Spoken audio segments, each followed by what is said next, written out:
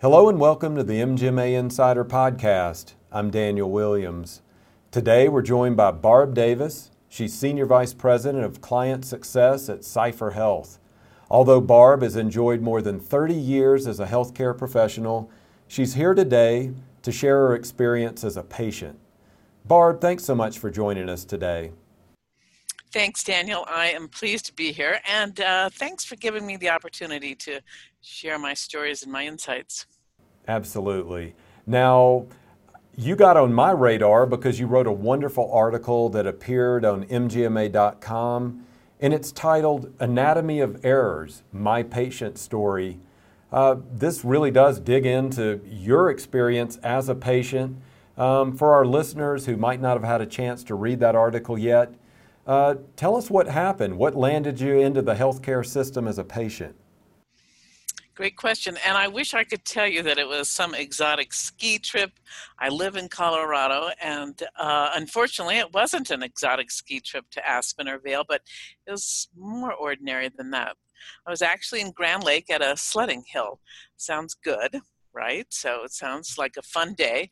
Unfortunately, I was in the wrong place at the wrong time. I was there observing, and all of a sudden, two kids in two inner tubes started to come down the hill, and I could see that they were coming right at me. So I tried to get out of their way, and I got around one of them, and I thought I was safe. But then I looked down, and I saw that they were tethered together. So when they were tethered together, they caught me and flipped me, and then I landed hard on the snow, and that's where I think the break happened. So it was kind of a bad time. For them, they wanted to have fun, but for me, it was that 30 seconds that really did change my life. And what was the break? What did you break in that accident? So that was my tibial plateau, which before this, I really didn't know much about my tibial plateau, but it is what the kneecap rests on. And so if it is fractured in any way, the kneecap doesn't rest on it solidly. So you're going to be unstable, and you can fall more easily and really experience a lot of pain and discomfort. Okay. Now you had the injury. You were at Grand Lake. Is that right? That's right. Okay. And then, so what happened there? Did you go immediately to an emergency room, or what happened? Well, there is an ER in the town that's kind of down the road, and my sister drove me there. I had a couple of x-rays. I got the diagnosis, and I was sent on my way with a couple of, with a pair of crutches. But here's the interesting thing about healthcare. It was December 29th. So getting access to care was really challenging, to be honest. I finally did get an appointment with my orthopedic surgeon, who said, well, look, you've got two options. You can either have surgery and have an internal fixation, a screw, 7 screws and a plate to hold that fracture stable and let the bone grow back, or you can just leave it. But if you just leave it, you'll be knock-kneed for the rest of your life. Mm-hmm. And I said, well, I really don't want to be knock-kneed for the rest of my life. Right. And so I opted for the surgery. And so that surgery was scheduled about 8 days after my accident. Okay. And then you progressed for a while, and then according to your article, you then had a replacement surgery. Is that correct? What happened at that point? Well, let me tell you that there's some time in between there that I'd like to share with you too, okay, because I think it actually provides a little bit more context for my observations. So mm-hmm. after my surgery, I was non-weight bearing for 2 months, and that was supposed to give the bone a chance to heal. And so I live alone. My house has stairs. And so they thought late in the day on I think it was a Sunday afternoon, I was transferred to a rehab center. I didn't really think I was ever going to end up in a rehab center. So it was an interesting experience for me. But when I got there, interestingly enough, there was a flu outbreak. And so everybody was quarantined to their room. So that was kind of one thing that was interesting to me. I thought, well, why did they even allow me to come here? The second thing is that I, just through the powers of observation, I observed a lot of safety issues particularly around medication management, but also I got the wrong meal 3 times. I got the meal for somebody who was in the next room. So I did the best I could, and I finally got home after 9 days. So that was a great experience to have gotten home. And when I got home, I had home physical therapy, and that was great as well. Mm-hmm. But to be honest, after I did all the physical therapy, I did everything right. But 6 months after the surgery, I was still in really terrible pain. Mm-hmm.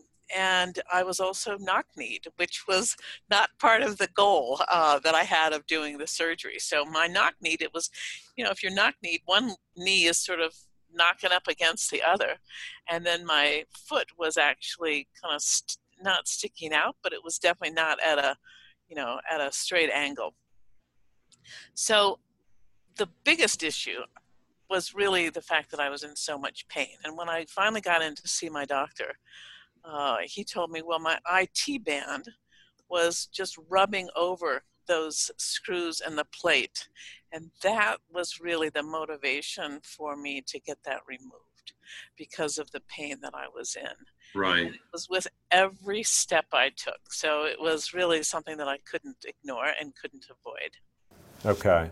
Now, I want to refer to your article now because I love this line that you have in there. You write, the plan was the surgeon would use the original incision to remove the plate and screws. That part went well. All the preoperative and intraoperative processes were flawless as far as I could tell.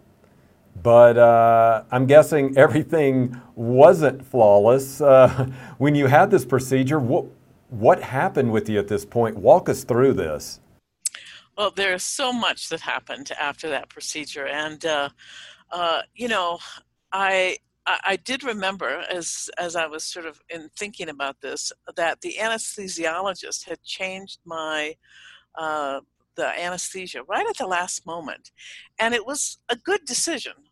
She said, well, rather than having a spinal anesthesia, I'll give you propofol, which means what you can do is you'll be able to get up and get out of here sooner. And I said, oh, that sounds great. Well, what I didn't know is that I was going to have a little bit of a reaction, and where I had really a low heart rate in the PACU, in the post anesthesia care unit.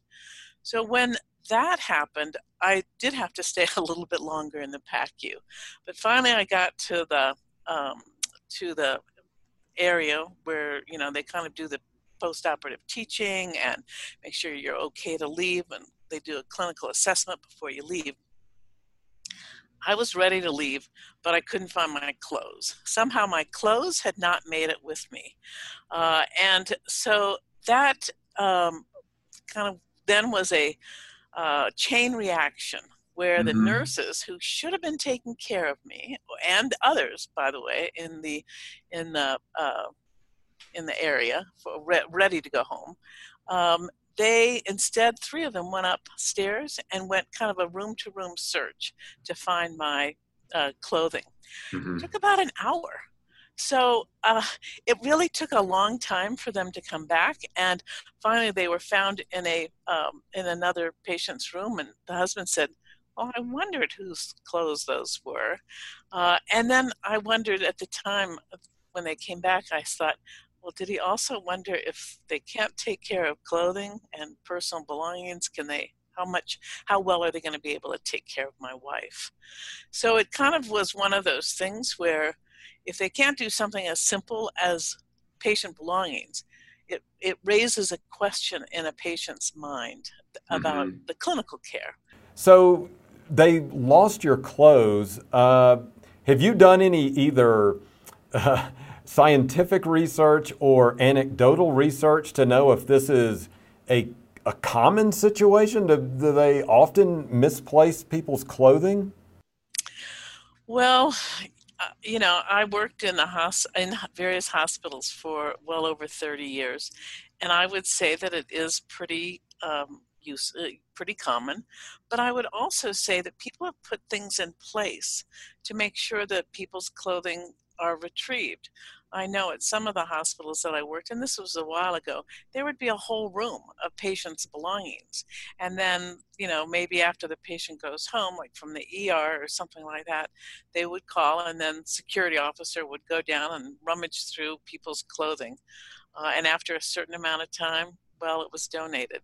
So it does happen, but with the advent of the computer and with sparse scanning and that sort of thing, it's really helped control patient belongings. But this is definitely something that people need to know about before they go in for healthcare procedures.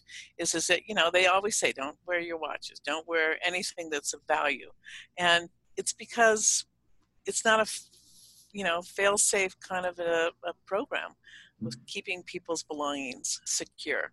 Right. And it speaks to what you were saying earlier that, okay, if they're misplacing my clothes, then what about the actual care? What is taking place? What is getting mishandled in that regard as well? Is that kind of where your mind was going at this point? The thing that was kind of that chain reaction is because the nurses were so consumed with finding my clothes, which was definitely the right thing to do.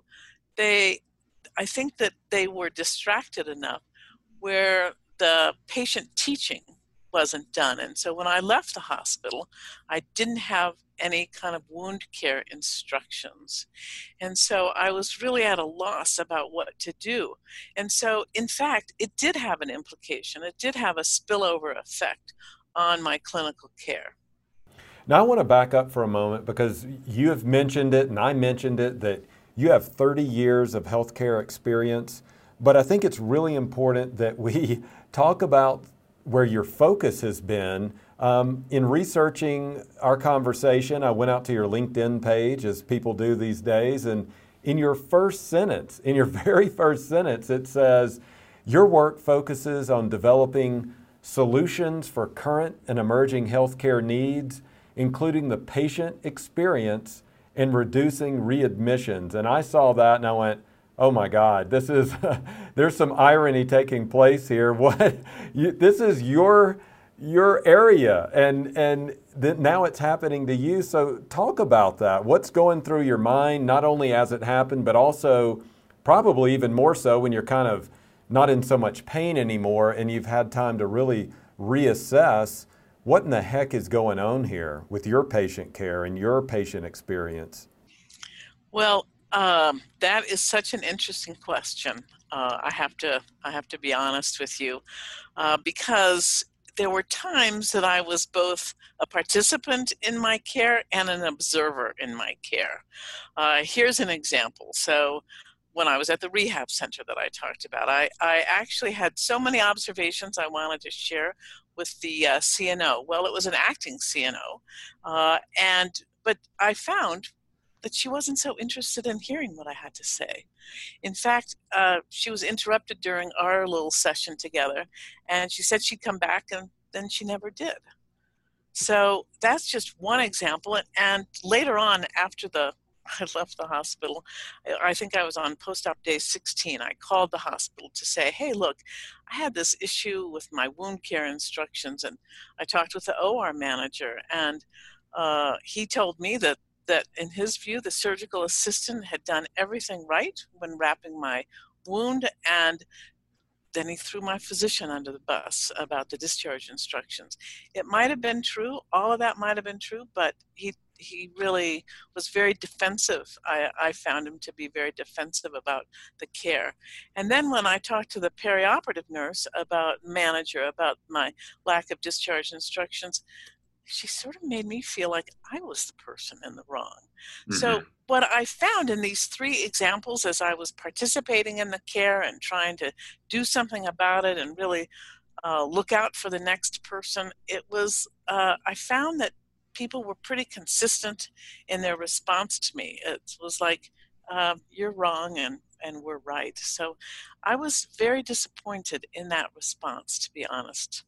Right. And you've got a line in the article that I really love this one. It's the burden of communication should not lie with the patient. What do you mean by that? I mean, I know it's pretty obvious, but walk us through that. What do you actually mean by that? Well, I think as a patient, you're really in a different state of mind. Uh, you probably are a little distracted by all of the things that are going on. Your family may be concerned about you. You've got to deal with that. You don't know what's going to happen once you have that procedure, and so your mind is just kind of mixed up, and then there might be pain on top of that, or there might be pain medications, and so there's a lot going on with that patient. And so this whole concept about advocacy, which I'm a total believer in, is really hard to manifest when you're in that kind of weakened condition. And so while I have thought about it myself. Why didn't I call earlier? I waited 7 days after my surgery before I contacted the doctor about my wound care instructions. And I'd done some other things. I gathered information. I looked through my chart a million times, but I couldn't find anything. And so, why did I wait for 7 days? And so, I feel like I'm a pretty active patient. I'm very involved in my own care. And it was after the surgery itself. So I don't know, I cannot find what in my own being, my own self, why I wasn't able to take that next step and communicate with the providers during the time that I really felt like I needed some help. So I don't know what to tell you about that. That is the burden of communication should not rest with the patient because of all the things that I said. And there is this in healthcare, people in healthcare know this, but there's sort of a hierarchy. And there's also a knowledge difference between what the providers know and what the patients know. And so there's a pretty big gap there. And at this point, providers have used all kinds of other techniques, like there's the teach back technique, and there are all kinds of other things, pictures that people have used to try to effectively communicate with patients, but there's just a gap. And it's really that gap that needs to be filled during the care, before the care, during the care, and after the care is provided. Well, it does seem like I know there was some chaos going on, but it seems like there was a real lack of communication. Through your experience, is there generally a certain protocol that would have been followed, that someone would have, I don't know, post-op, sat down with you, gone over a few things just to let you know, here, you're going to do this, this, and this? Is that what you were expecting and what you would expect post-op? Yes. The hospital that I went to has done a lot of things right, and it's has a very good reputation. It has great surgeons. It's got a great OR staff. I mean, there are so many things that it's done right. One of the things that it did right was that they actually contract with the company that I'm currently working for, Cipher Health, to do post-op and post-hospitalization discharge follow-up calls. So if somebody has a procedure like I had, it really is the best care possible to do some sort of follow-up call to make sure that the patient is recovered, that they understand their discharge instructions, that they've got access to their medications, that they've got the follow appointment with their surgeon or with their PCP. So all of those pieces of the puzzle need to be put in place to prevent readmissions and also to make sure that the patient is safe at home. So that is one of the strategies that's in place for a lot of organizations to do. If they don't have an automated call like Cipher Health provides, then they have nurses on the phone who are making the calls. But sometimes that can be a little hit or miss just because of the workload and the requirements associated with it. Mm-hmm. And I've referenced your article a few times. That's the source material where I first learned of your story. And you could have suffered in silence, but as a healthcare executive, you have a platform, you have a voice that can really carry some weight. And I want to be clear, in reading your article, I never got the impression that you were bashing healthcare, that you were bashing even this particular hospital. To me, it seems like the roles were reversed. As a healthcare person for all these years, now you were on the other side of it as a patient. You see it, if I'm reading this correctly, as a true teaching moment, a moment for you to have a voice to speak out for not only you as a patient, but to educate and give some instruction to healthcare professionals so they can learn from this and go, wait a minute, people do get lost in the system or lost in some of the chaos. Is that correct? And what do you want to say about that? Well, it's a really interesting observation, and I appreciate your insights into that. So when I first entered healthcare, it was healthcare quality was all about just being accredited, essentially. And if you were, accredited by one of the accrediting agencies, that was good enough. But really, healthcare quality has changed over the years, and my understanding of it has changed a great deal. I will say, just on reflection about writing the article, is that it was a little tough, I have to be honest, to relive my experience. But at the same time, it was enlightening because I got to see it as opposed to kind of, oh, well, that happened to me, or this happened to me. I really got to see it through the safety lens, and I talk a little bit about that in the article. And I felt like I wanted to write that article in order to share my perspective. I feel like I have a unique perspective, having been in healthcare for such a long time, and then also experiencing this and being able to use that safety lens to look at it differently than maybe somebody else would. Mm-hmm. I want to ask you this then. Was it an easy decision, or how difficult a decision was it to decide to write the article? It was tough. I'll be honest. It was really tough because I had to relive all of these moments, and there were times that I was angry. There were times that I was disappointed in myself. There were times that I was disappointed in the healthcare system.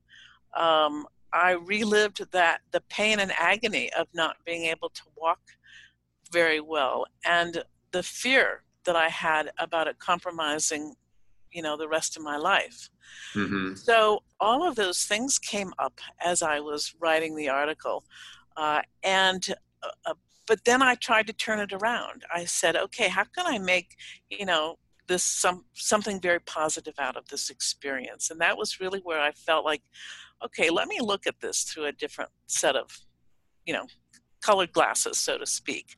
I really did that by kind of going back to some of the work that I'd done in patient safety. And there was a gentleman who's done a tremendous amount of work, not in healthcare safety per se, but really in nuclear and some of the other, like aircraft maintenance and that sort of a thing. His name is James Reason. He's British, and he's just has done a fabulous job of really helping us in healthcare look at the issue of errors differently. And he talks about them in the context of a person error and a system error. So when I started to look at what happened to me in that context, it really gave me a much more sort of satisfying way to assess my experiences using that framework. Mm-hmm. You have a line in here, and I want you to help explain this to us. It says, effective error management is aiming for continuous reform, not local fixes. What do you mean by that? What is continuous reform? Well, so my experience in healthcare has all been about quality improvement. And the idea behind that is continual improvement. And so you might fix a problem once, and what James Reason really talks about is this continual reform. So you don't just look at what happened, where it happened. You say, okay, could this happen other places? So if we take the example of my the lost belongings, and when you're in surgery, you're in someone else's hands.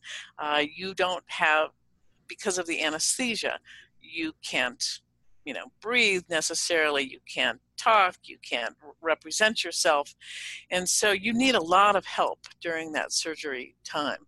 And so you trust your life to these people. So kind of the last thing on your mind is your own personal belongings. But for in healthcare, what James Reason is suggesting with his framework is to say, all right, that's not unique to the OR. Let's take other places in the hospital where people are vulnerable and that they've come in dressed and they have to go through a medical procedure and they might have to leave their personal belongings in a place, and make sure that whatever that personal belonging, whatever that process is fail safe and foolproof. And so that's what he's talking about. The local fixes, I can fix it once and it's fixed for that one person or maybe for that one process. But let's take a look at how are there other locations? Are there other conditions within the organization where where those same factors are available, and the risk of losing your personal belongings are the same in those settings as they are in the OR. Does that make sense? It does, and it reminds me, there's a sort of a inspirational quote or philosophy about good writing, and it says you want to achieve the universal in the particular. And so I believe that's what you're doing here. You're talking about Barb's broken leg and how she went through the system and dealt with that, but you're expanding it to, but this could happen in any healthcare setting, no matter what the illness or the situation might be. Is that correct? You're looking for you're using it through the lens of your own experience, but you're talking about it on a broader scale as well. Exactly. And so James Reason has sort of that three-part strategy to air management, and one of them is to reduce the risks. Well, you can do that through a risk assessment. Where are the potential risks, and then figuring out, identifying those countermeasures to reduce the risks and to really mitigate those. Then the second one that we were just talking about is what I would look at is containment. So it's like, okay, it happened once in one location. Let's look at the other locations where the same issue could happen. And so you really kind of take that one and generalize it to the other locations.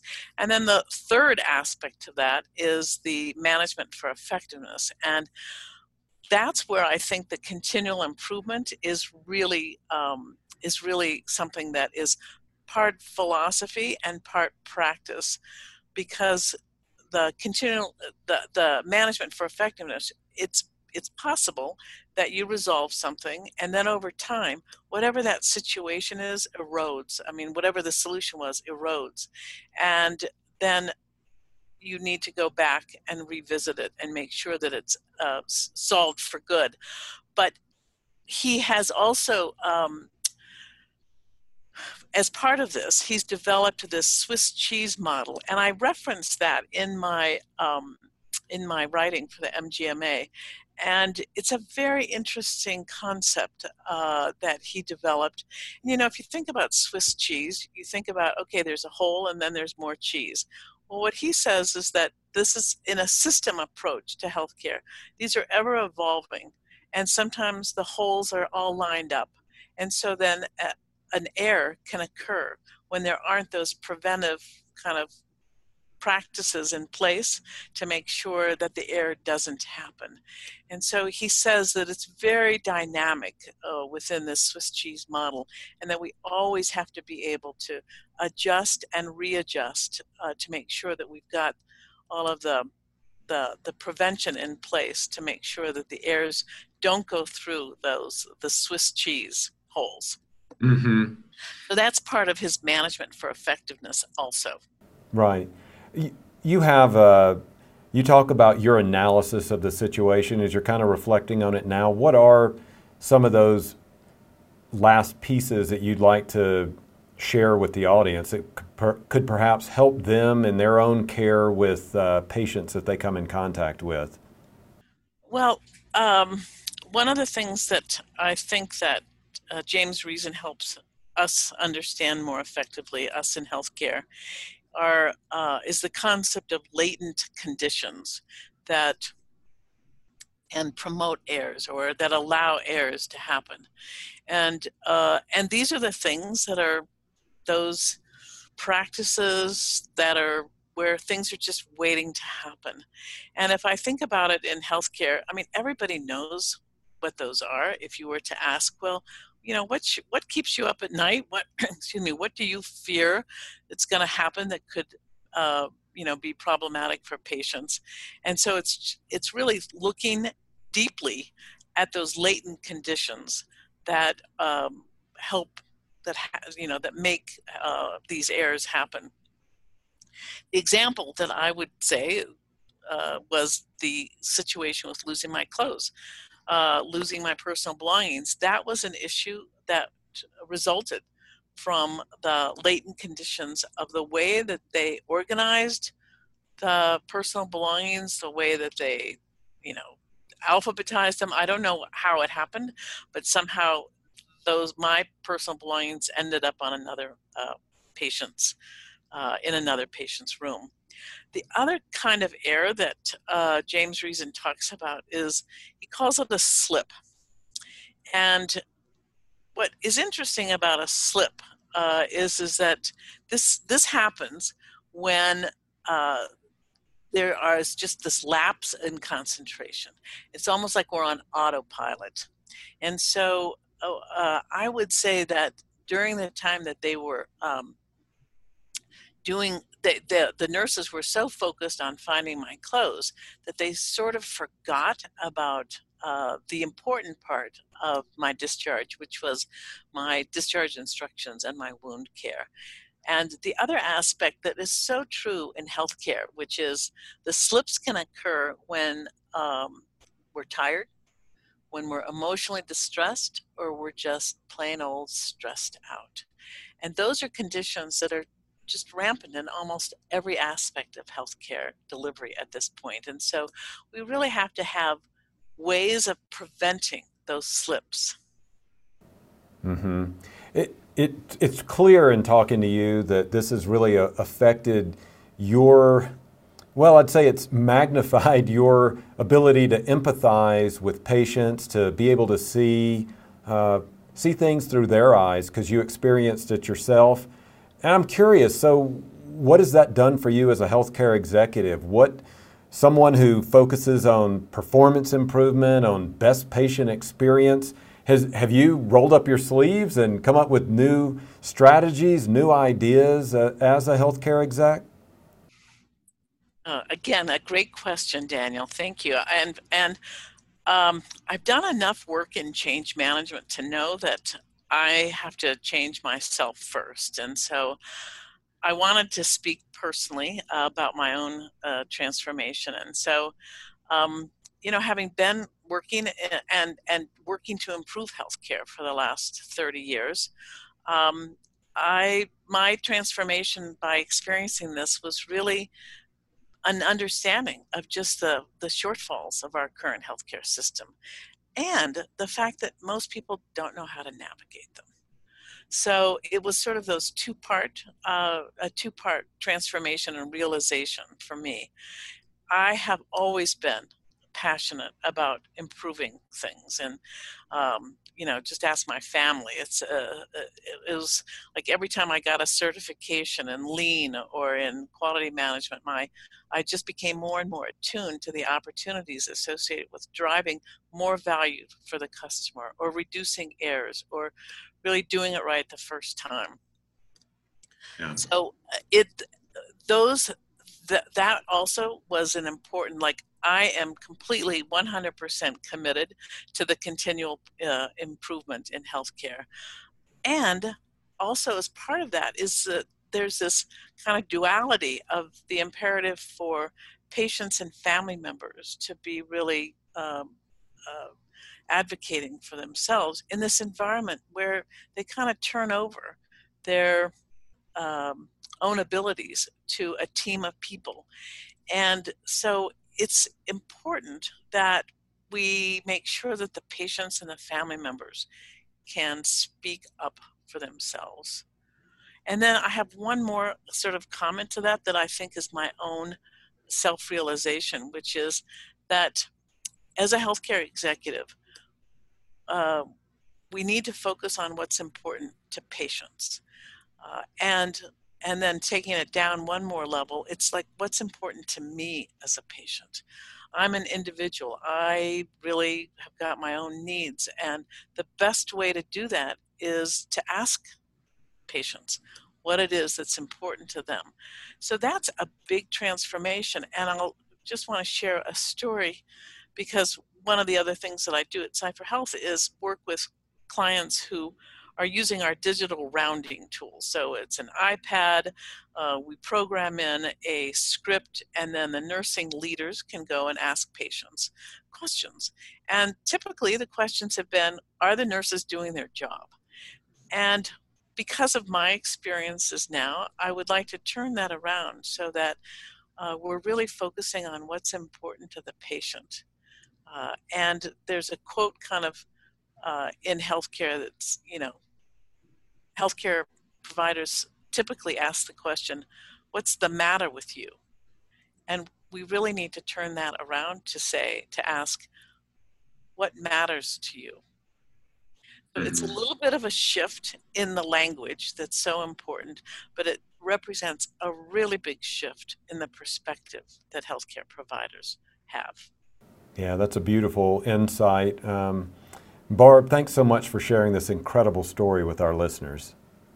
Well, thank you, Daniel. I really appreciate it. And I sincerely hope that my story can help clinicians and other healthcare professionals see, think, and plan their work environments, and they can really use that safety lens too. Thanks so much. All right. Well, thanks again to Barb Davis for joining our podcast today. And if you'd like to share a story with us, please send us an email to podcast@mgma.com. Thanks again for being an MGMA Insider. I'm Daniel Williams.